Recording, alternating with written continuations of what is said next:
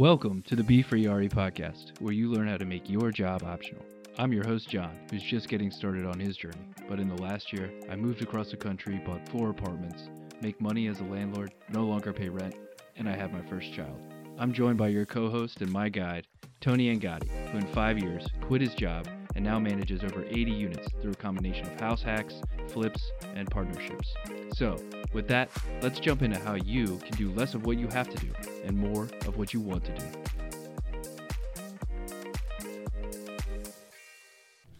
All right, Tony, welcome back. Hello.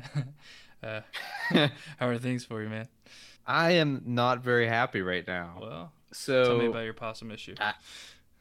I found out that in Pennsylvania, Michigan, and some other state, Zillow wants to start charging $10 per rental listing per week for you to keep their rental listing on their site.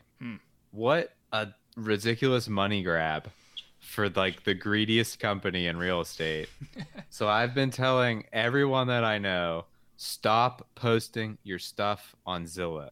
We get way better leads from other sites anyway, and if you pay to do that, all you're doing is making that the norm. So if you actually give Zillow your business and pay them to post your rental lead because you think, oh, it's just one property and I have all these other sources, then what's going to happen is that every other source is also going to start charging to post your rental listings. And Zillow profits enough off of that garbage anyway because they collect the leads. The leads eventually turn into buyer leads for houses.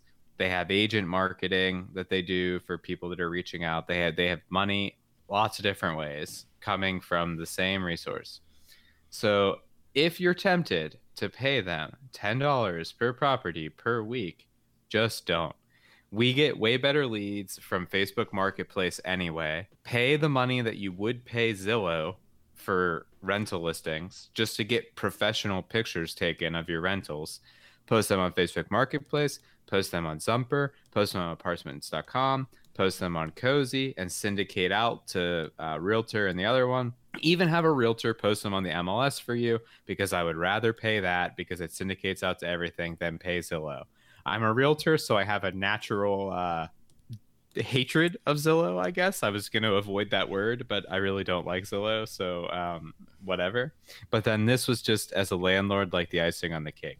So it's almost like a public service announcement. Unless you want to have to pay to post your rentals everywhere, don't buy into this and do all those other sites. If you want to call in, 412-212-8366, ask all your questions about marketing rentals. I'll answer them. We maintain less than, I believe our effective vacancy is less than 3% because of how we market our stuff and when we market it and everything. So call in, ask a question. I'll tell you all of the secrets and how to do it for free. Just ask your questions and we'll do that, because I really don't want to have to start paying money just to market rentals. Boom. That's that. That's got me fired up. Yeah, what can I add to that? It does seem pretty stupid that like the longer it stays on their site, the more I have to pay. That feels like, right? Like, I don't know. They're also making money on the credit apps, credit and background checks. Like they charge for that. They make money on that if you use their rental platform. So it's really stupid.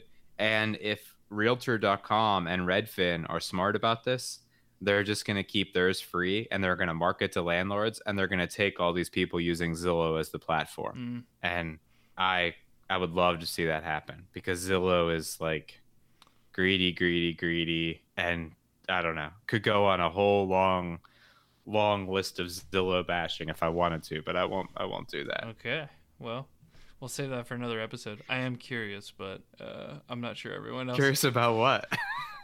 Particularly why, as a realtor, you hate Zillow so much compared to like Redfin, or do you just get a whole bunch of inbound garbage from them?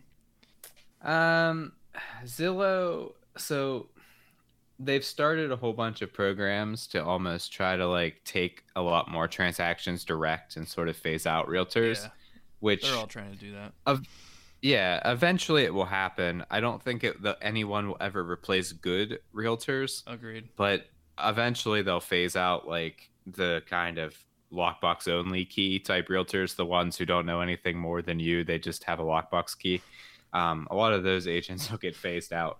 But the other thing too is like they only have a business because the multi-lists, all the different MLSs, give Zillow the information to then post. So like they take all of their data from our multi-list and then they sell you on like just a few leads. And then at the same time, they're taking the money that we pay them as realtors on lead generation, and they're then using that money to find ways to phase out realtors. So it's like Yeah, got it. it's silly to me that as an industry we continue to pay them for lead generation. When I've done the Zillow leads, you can spend the same amount of money and generate way better leads than Zillow anyway. But I don't know. I could go on and on and on, but I'll stop Yeah, there. we'll jump into some questions. So Right. we have a question about COVID. So just to kind of date this, we're kind of in what I would call the second wave in certain parts of the country. So we have Duke calling in about some COVID questions, and then we're gonna get a question from the mailbag about preferences for washers or dryers. So with that, let's jump into Duke first. Hi, this is Duke Ong from Honolulu, Hawaii, and I had a question about COVID-19. I'm wondering how you guys are handling the potential loss of rent from tenants in the next few months and how your business is coping, what strategies you're employing to respond. Thanks. Yeah, so I guess actually following up on the last conversation, because when we last talked about this, everything was way more up in the air. And I think right now there's a lot more clarity. I mean, stuff is still, we're in July now. And prior, we were right at the last COVID question we handled was right at the beginning. And what I said before about what I was going to do is kind of what we implemented. We sent letters proactively to tenants that said, if you lose your job or have issues, here's assistance programs you can talk to. We had a phase down approach. If people want to email the show, I'll send them my letters and things. I posted it up on Bigger Pockets. I don't care to share. I mean, I can share it with whoever wants to reach out to us um, that way. But we basically provided our tenants with options beyond just straight up don't pay. Like we didn't jump right to the whole rent forgiveness, rent forbearance, whatever. We tried to find them ways to get money, and we were pretty successful in doing that. We didn't have a lot of tenants that needed to, but a few of the ones that we did, we directed them to the United Way, and the United Way connected them with assistance programs to help pay whatever rent was owed from when they lost their job, and that got them through to whenever they started collecting unemployment. And at least in Pittsburgh, where our rent isn't super high, I found that extra $600 a week from the federal government, plus the stimulus, plus the regular state unemployment benefit, our rent has actually been where this is one of the few times ever in my personal portfolio where I've been at 100% on time payments multiple months. Yeah. And it's like the people just have so much more money right now not working. If this continues and we have a second wave and a third wave and whatever, and unemployment runs out or something, I mean, the government will probably just print more money, whatever. But that's a long-term issue. In the immediate, it won't kill me. But if they don't and unemployment runs out, then we have a whole different conversation. But I think that as business starts to return slowly, and I've seen a lot of our tenants too who were servers, they've just shifted to different jobs. They're either like delivering packages now or they've shifted to like DoorDash or Grubhub or whatever. So they've kind of returned to sort of work, or they're just collecting unemployment and that's working out for them. But I think that right now, sort of directing the tenants to assistance programs if they need it was very effective and will continue to be effective. And then also making sure that your tenants even know how to apply for unemployment, because we had a few tenants who just didn't even apply. And thankfully, well, sort of thankfully, I was out of work for a while as a realtor and they opened up unemployment to me. So I had to go through the state's horrible, stupid system. And I still haven't followed up. They owe me like 5 grand. And I still just haven't been motivated enough to call the line and sit on hold for like 10 hours. Um, but I went through the process, so then I understood exactly what my tenants needed to do to also go through the process. And that's, you know, being prepared that way has been really useful. Did any of your tenants, John, did you have any issues? We didn't, but we did pretty much the same. You know, we reached out proactively. We did not want them to like just not tell us and then not pay. So we tried to be proactive and understand what was coming down so that we could be prepared, both from like a cash position as well as just in terms of like, you know, are we going to have to go into mortgage forbearance or anything like that? But in general, we've been super lucky. All our tenants were totally okay and like responsible. And I think in general, I don't know if people have extra money, but like it's shifted people into this mindset of a little more conservative with their spending, and like they've moved more into the needs and less into the wants. And I feel like that is actually like, you know, sort of to agree with you on that point. It feels like just that shift in mentality has helped up until now. And then I kind of agree, like if we keep seeing this, there is going to be some fallout. You know, it's inevitable at some point. If this keeps going on, everybody who's in the service business, like, you know, if you're a personal trainer, for example, like, yeah, I mean, it's just a completely different, you need a different skill set to make money right now. So yeah, it's been, and then I guess on sort of switching gears from like the how to collect rent side and into like looking at the market. I mean, here in Pittsburgh, I mean, it's almost like, everything's up. It's worse. Yeah. Well, if you're a buyer, If it's you're a buyer, worse than it was worse. before. So it's, you know, it's almost like there's been like a capital flight into fixed assets like real estate. We've looked at the rental markets, but they're all pretty, or the vacation markets, but they're all pretty strong still. But there's definitely more transactions that have happened there. People who were renting, but you know, it's not like, you know, these aren't like distressed really sales, you know, they're just kind of flat to slightly up kind of stuff, you know. So it's, I don't know, I haven't found like, there's no $100 bills on the street, so to speak, you know what I mean? I think that the only thing is when a lot of these forbearance periods come up. Yeah, That's still the only thing I think might push some people, but total market wise, I don't think that's going to hit everybody all that bad. A lot of this is that no one was able to go look for properties while COVID was going on, like while we were shut down, and then everybody was released at once. And then it was kind of like, now there's hyper demand and still pretty much the same supply. And then on top of that, you have people who don't want to sell their real estate because a lot of people that have rental real estate are thinking like, this is the only part of my investment portfolio that's actually doing pretty well. Even though the stock market started to return, it's definitely ludicrously volatile right now.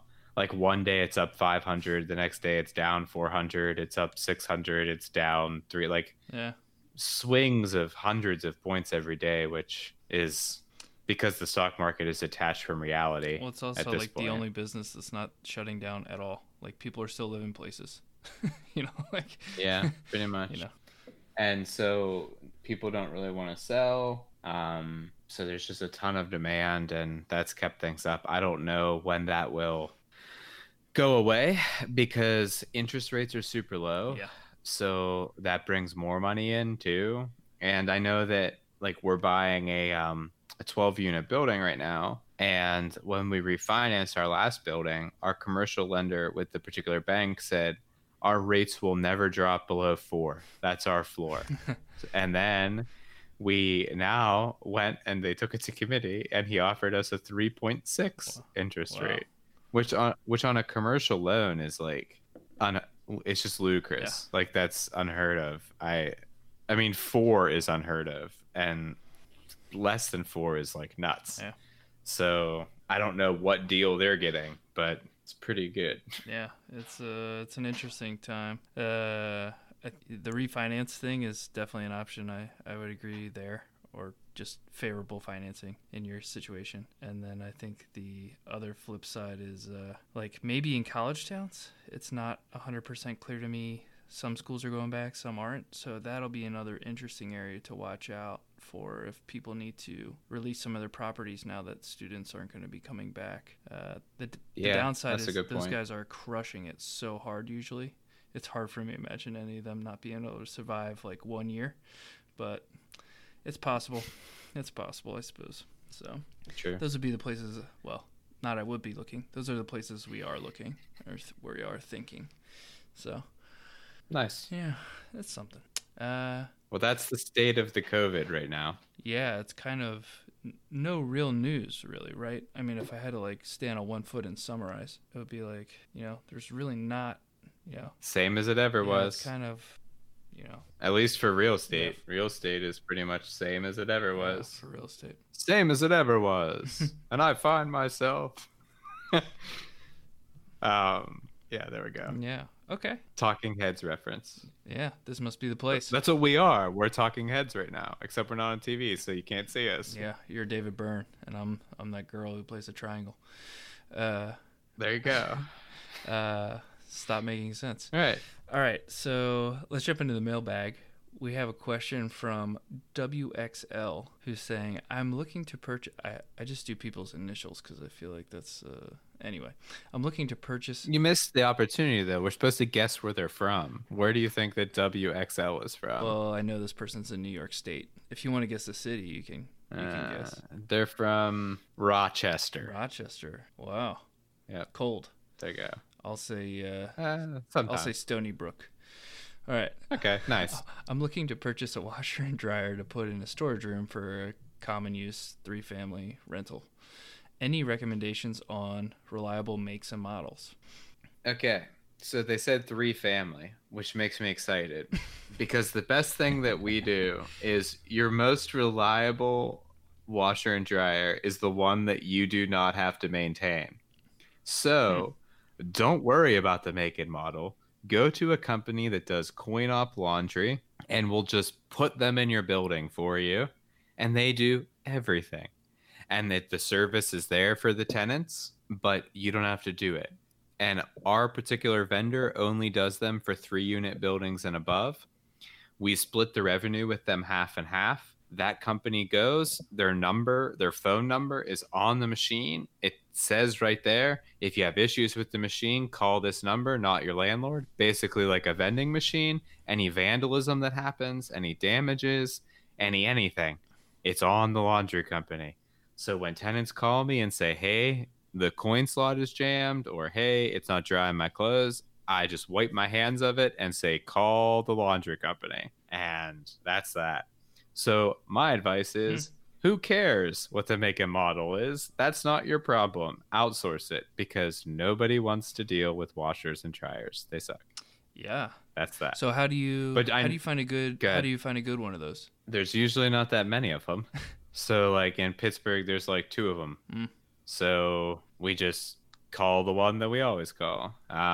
The way that we found them in the first place, though, was just other investors. So I just asked other people in the area, like, who do you know that does coin-op laundry? Because I don't want to own the machines. I don't want to drive there every month and collect the coins and all that kind of stuff.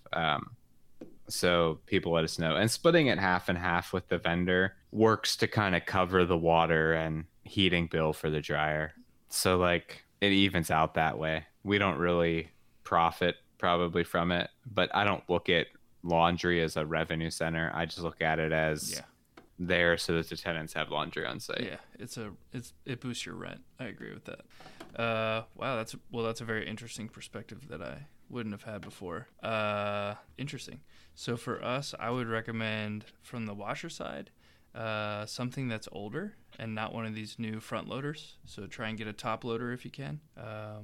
And for a dryer, we're pretty steadfast on the Kenmores.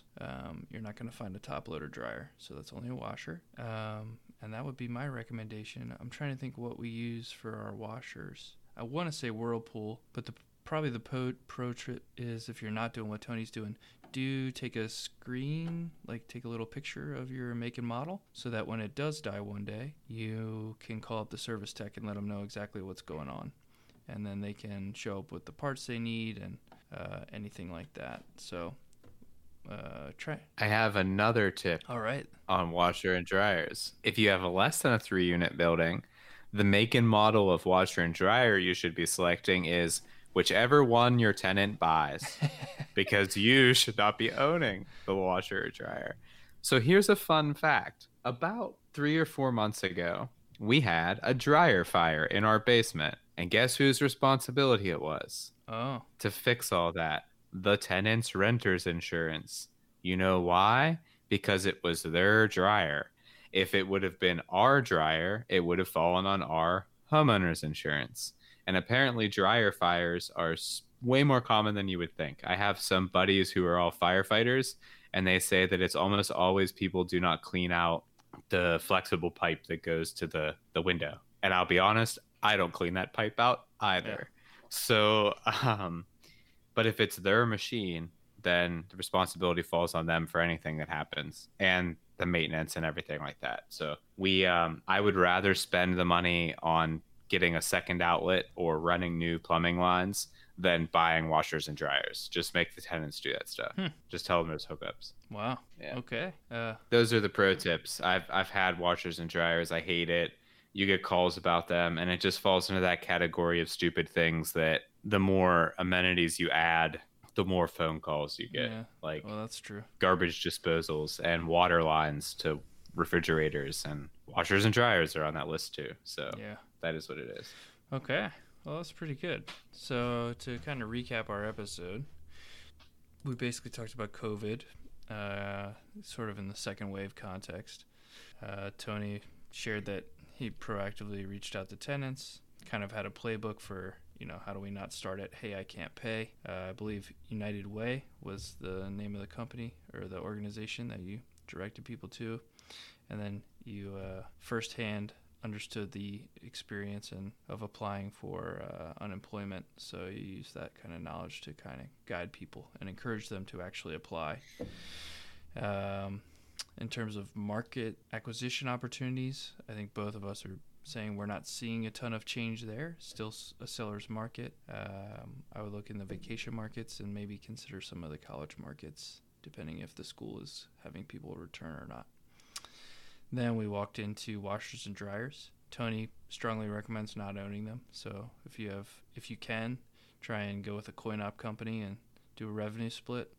And if you can't, then try and just have your tenant own them. And the main appeal to that is less headaches, and then also you want their renter's insurance to be responsible for any kind of misuse of the washer and dryer. Sound good rundown there? Yes, let's say that when it comes to rentals, Tony does not recommend owning washers and dryers, because when it comes to your personal house, I'm a strong advocate of owning a washer and dryer. Fair enough. I would never talk about your personal life on this show. There you go. I do that enough. Yeah. So with that, I'm going to roll into what I learned this week, because it has to do with washers and dryers. And it would be, if you have a washer and dryer in the basement of a unit, even if it's your own house, because that's the only way you would own a washer and dryer, according to Tony, make sure you get the dimensions of the width. Because if you get something that's larger, it might not go down the stairs, or you might find yourself taking off a railing, or, navigating some nasty corners. So try and make sure that your width and your depth on your new machine is going to be ideally the same or less than what you've already got, just to save yourself a whole bunch of headaches. So yeah, that's what I got. I learned that emotional support animal support, like in court, is very not clear. In a local court, I was talking to my attorney, and he said that basically with the magistrate essentially admitted that they don't even understand the law. And also recently in the news, a landlord was required to put an emotional support dog into a property. Mm-hmm. And the neighbor sued the landlord because he was allergic to that person's dog, and they won. Who's they? The neighbor? The neighbor won. Oh, wow. Let me look up. I believe it was in Montana. Wow, that's surprising. I think Montana would be a little more landlord friendly. Yeah. Let's say Vermont. If you said Vermont, I would definitely believe you. You think? Iowa, not Montana. And then basically he also told me that in some areas, or in some cases, people can actually self-diagnose themselves as requiring an emotional support animal.